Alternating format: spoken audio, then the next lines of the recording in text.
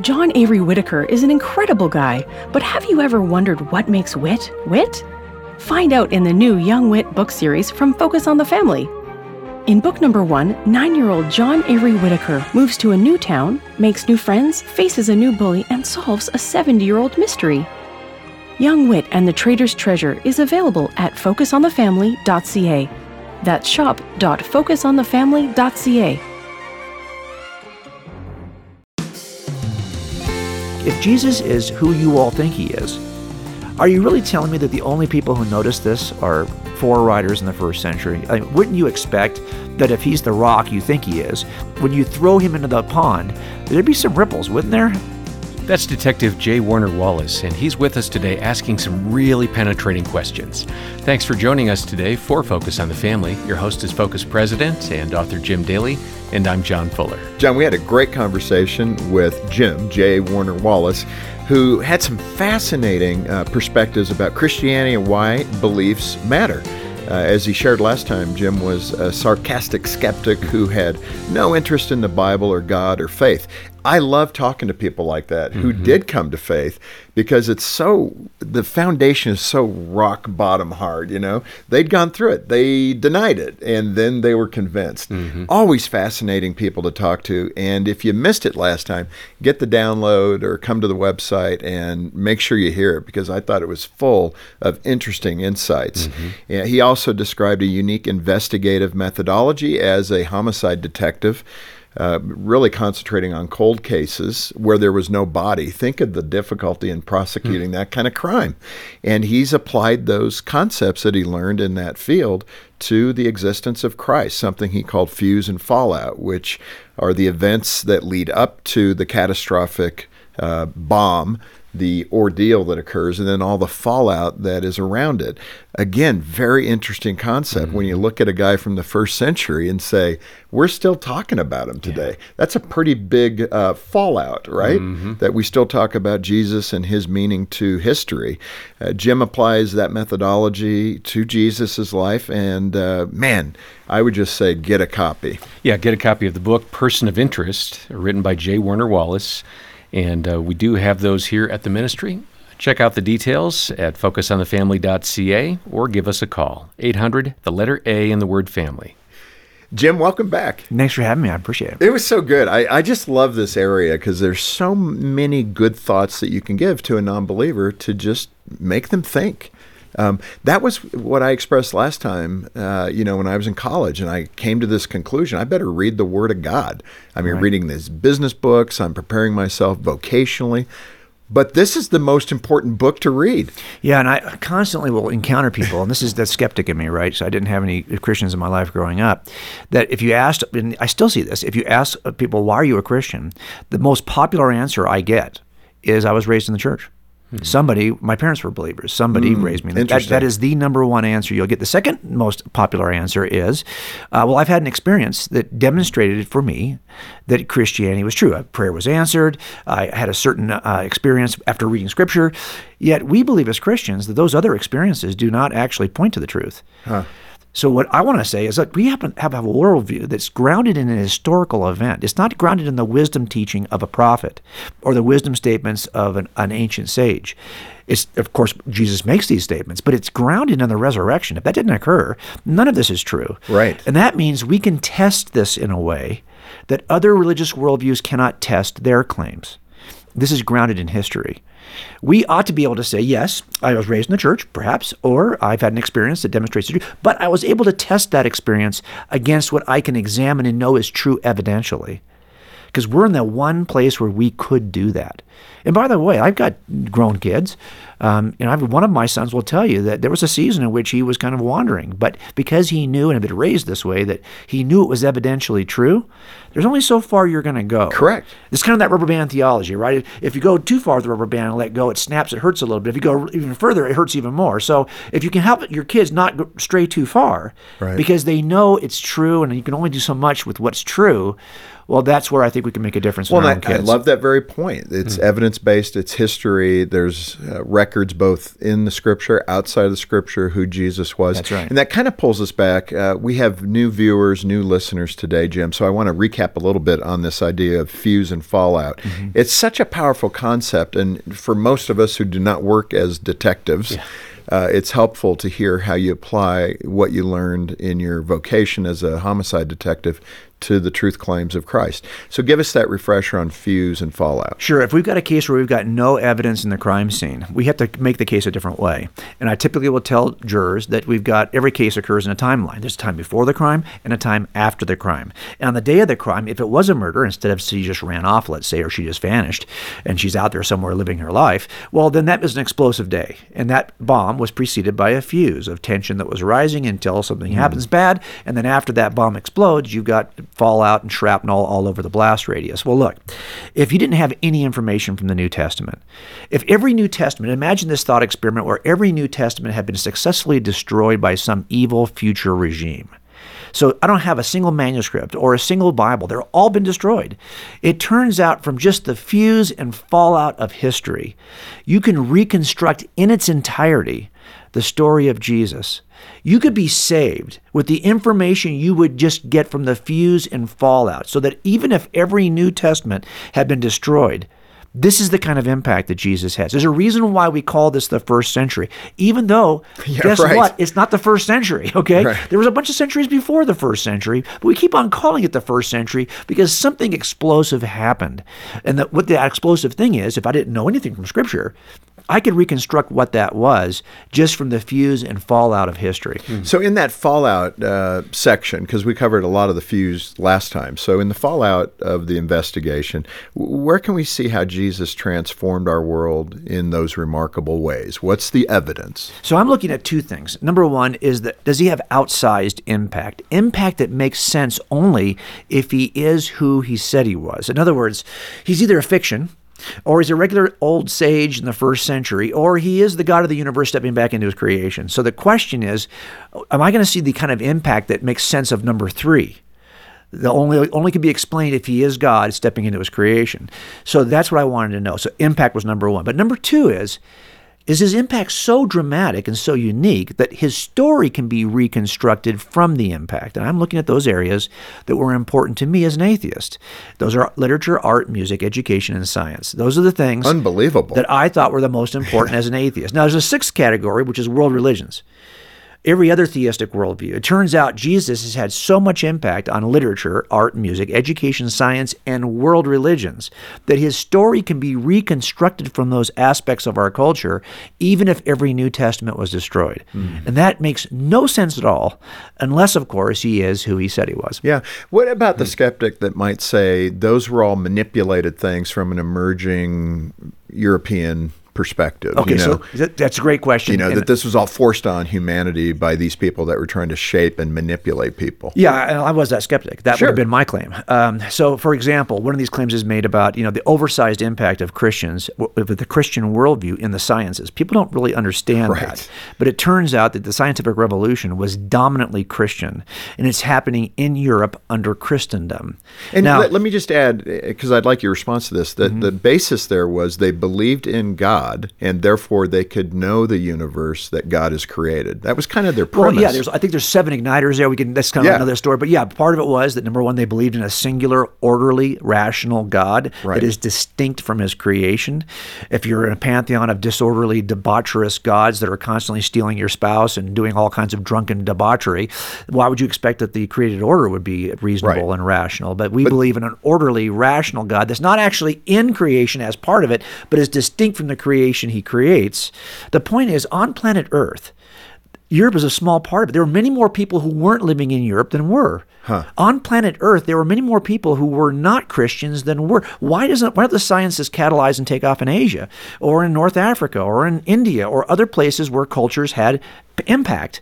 It happens under Christendom in Europe because the Christian worldview acts as a catalyst for what was originally called natural philosophy and then became called science. And this is what you see. As a matter of fact, I traced all of this. If you look at the scientists who founded their disciplines, these are called the science fathers. The father of modern astronomy, the father of quantum mechanics, whatever it may be. More fathers of scientific disciplines are Christ followers than all other groups combined. As a matter of fact, if you just look at the science fathers who also wrote about Jesus, the church fathers wrote about Jesus. You could reconstruct the story of Jesus from just the church fathers, but it turns out you can reconstruct more of the story of Jesus from the science fathers than you can from the church fathers. And I think people just don't realize that it's not just that he had huge impact, is that his story can be reconstructed from the history of science. Yeah. I mean, again, the book is chock full of these observations, which is why people need to get a copy. Let me ask you this. You mentioned your father was a policeman and you went into the arts and into architecture. How did those disciplines help you as you kind of swerved back into follow up behind your dad as a detective? Well, I can tell you the first several years working in law enforcement, when I was in the arts, Susie and I were together probably about 10 years. And I remember working in a firm in Santa Monica and just telling Susie, I don't see us here. I don't see any other couples who are having families that are, I had very conservative views about marriage and family even before I was a Christian. And I just didn't see anyone like us there. So my dad, this is a noble profession. It's a calling. And before I even knew what a calling was, so I followed him into law enforcement. I was 27. And I can tell you that for a long time I struggled. I felt like I needed a creative outlet. I had no creative outlet. I started a police band of officers playing in bands. We played music for a while.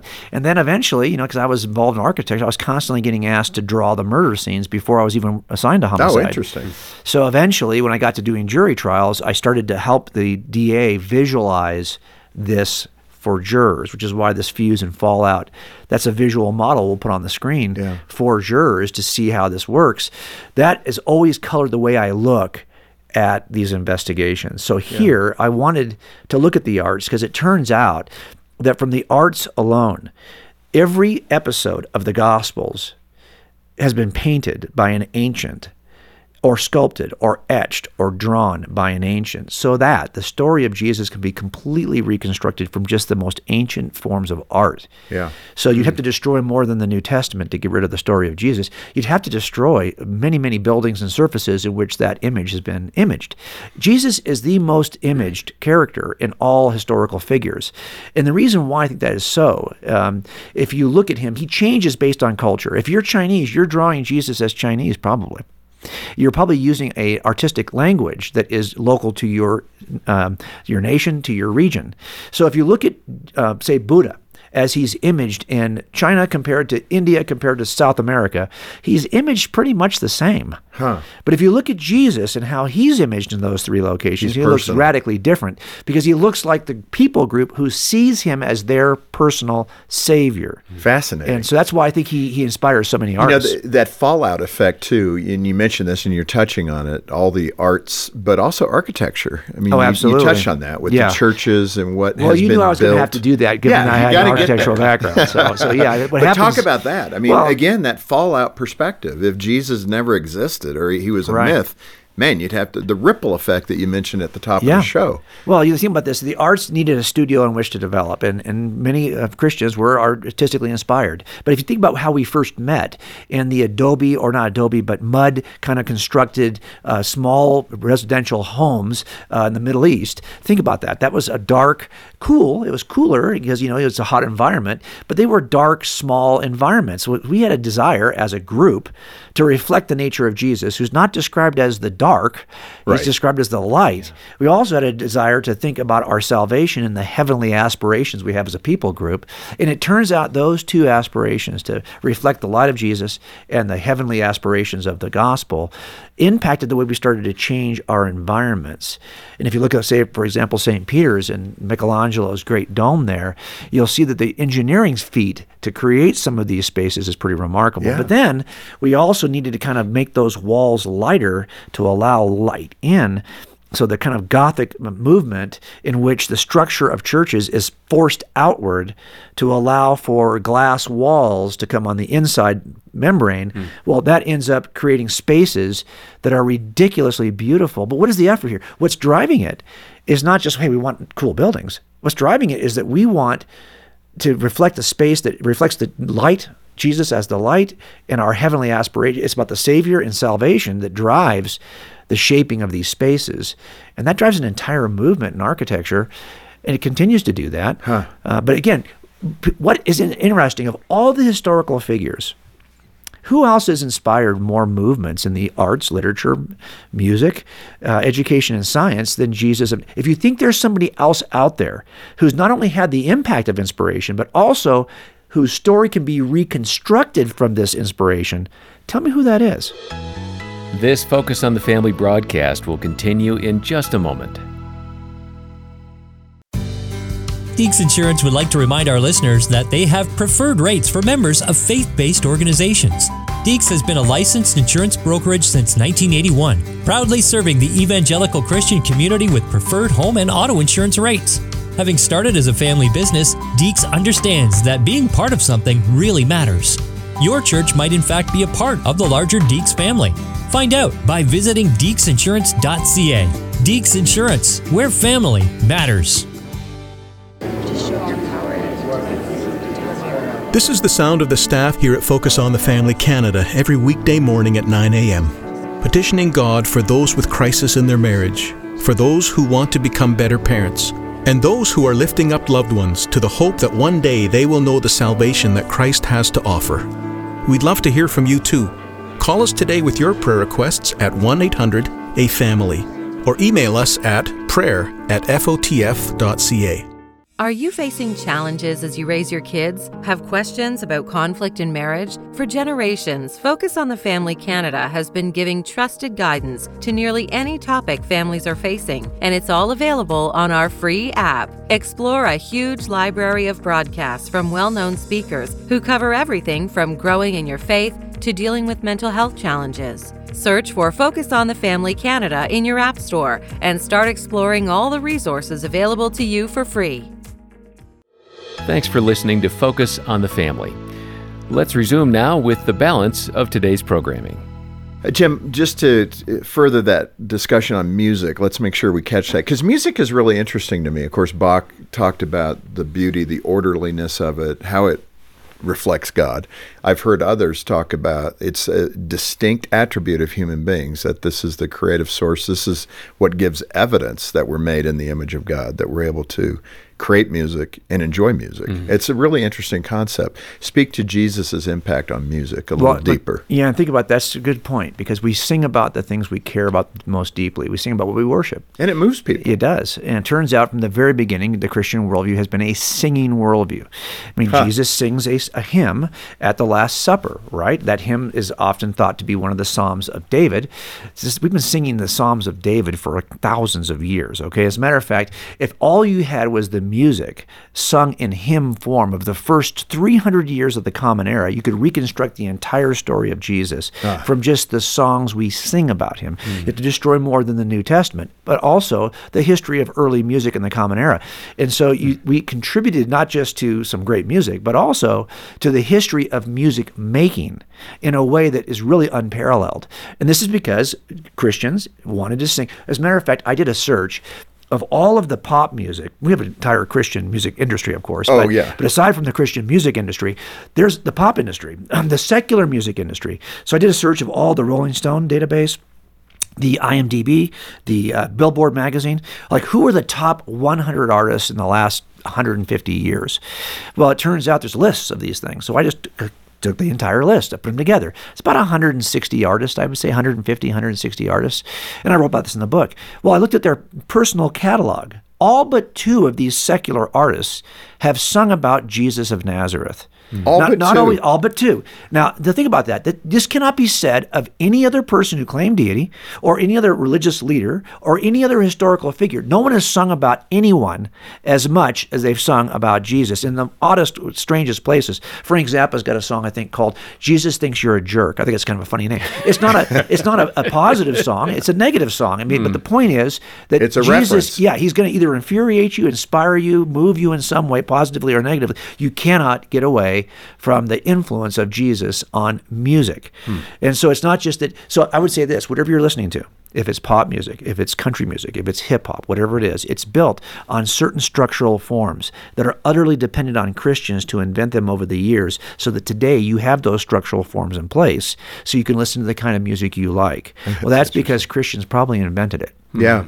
Jim, when we look at all the great people in human history, kings, queens, conquerors, explorers, inventors, philosophers, and everybody else, what is your conclusion about their impact on the world compared to the impact that Jesus had?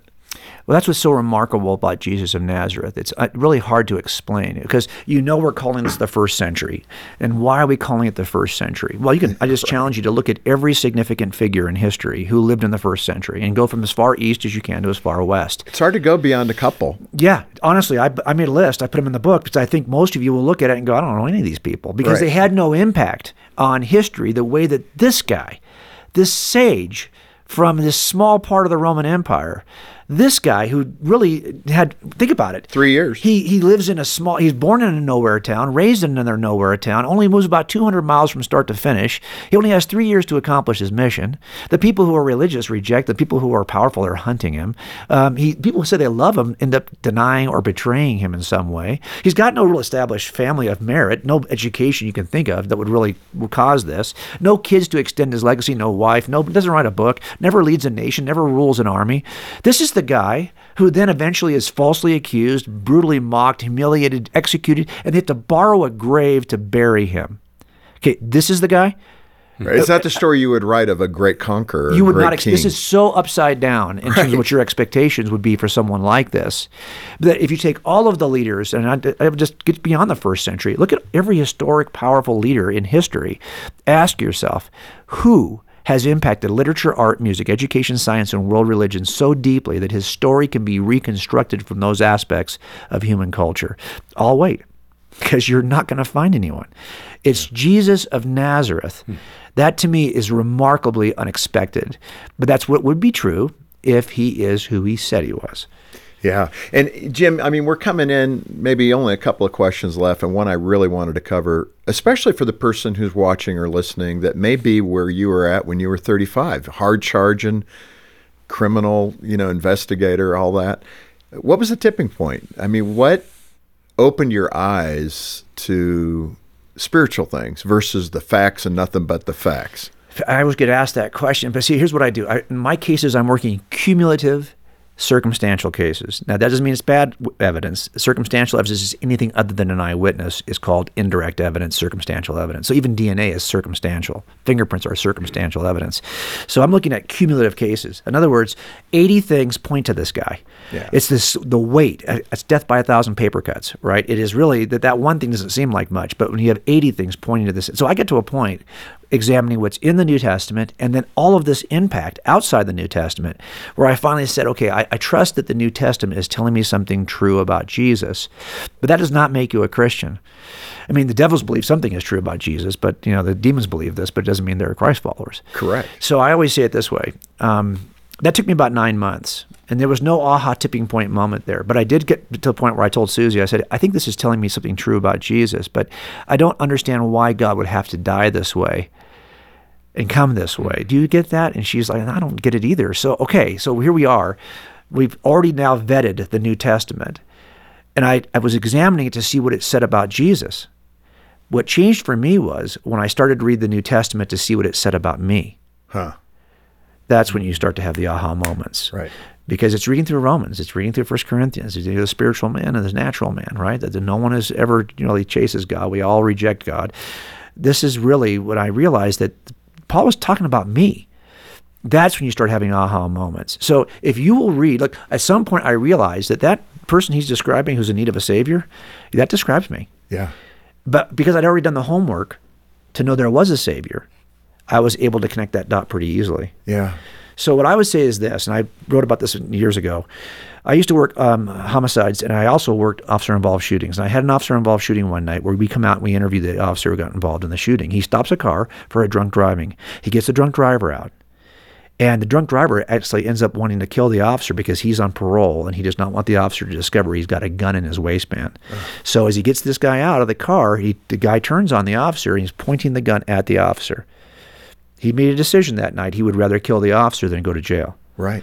The officer survived it, and I'm interviewing him, and he tells me that at that moment, he knew, what am I going to do? I mean, it was a millisecond. I could jump, I could try to, he just said, you know what? I knew I was wearing my bulletproof vest, and I had seen that vest stop bullets in the range, because we shoot at them.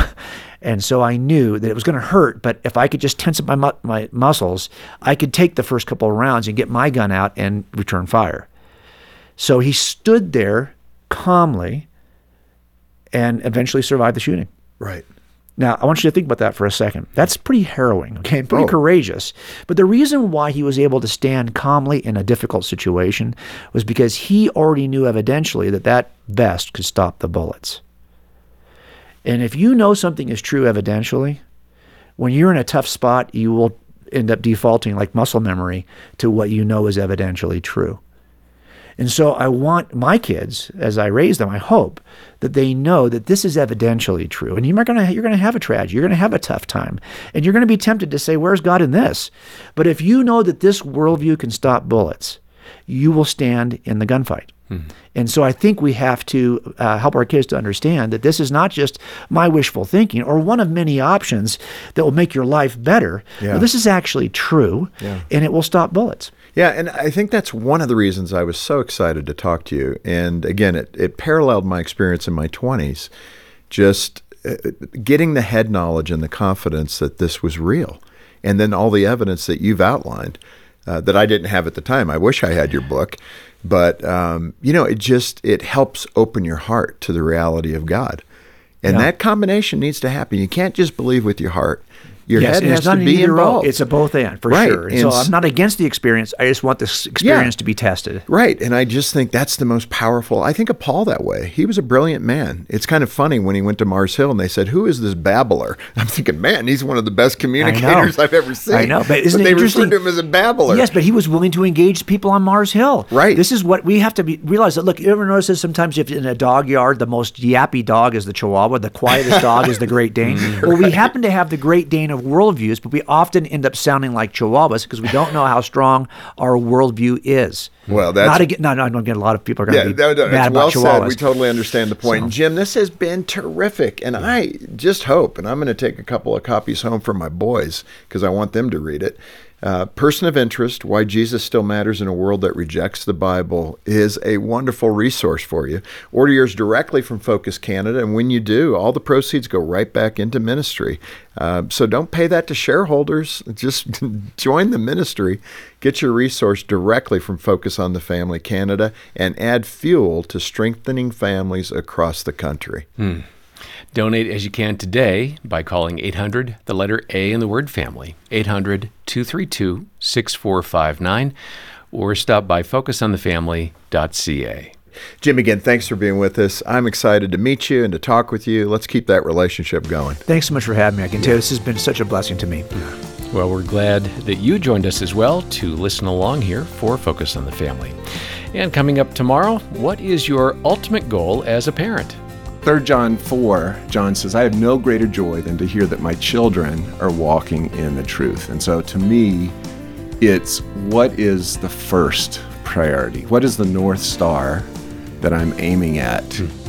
On behalf of Jim Daly and the entire team, thanks for joining us. I'm John Fuller, inviting you back next time as we once more help you and your family thrive in Christ.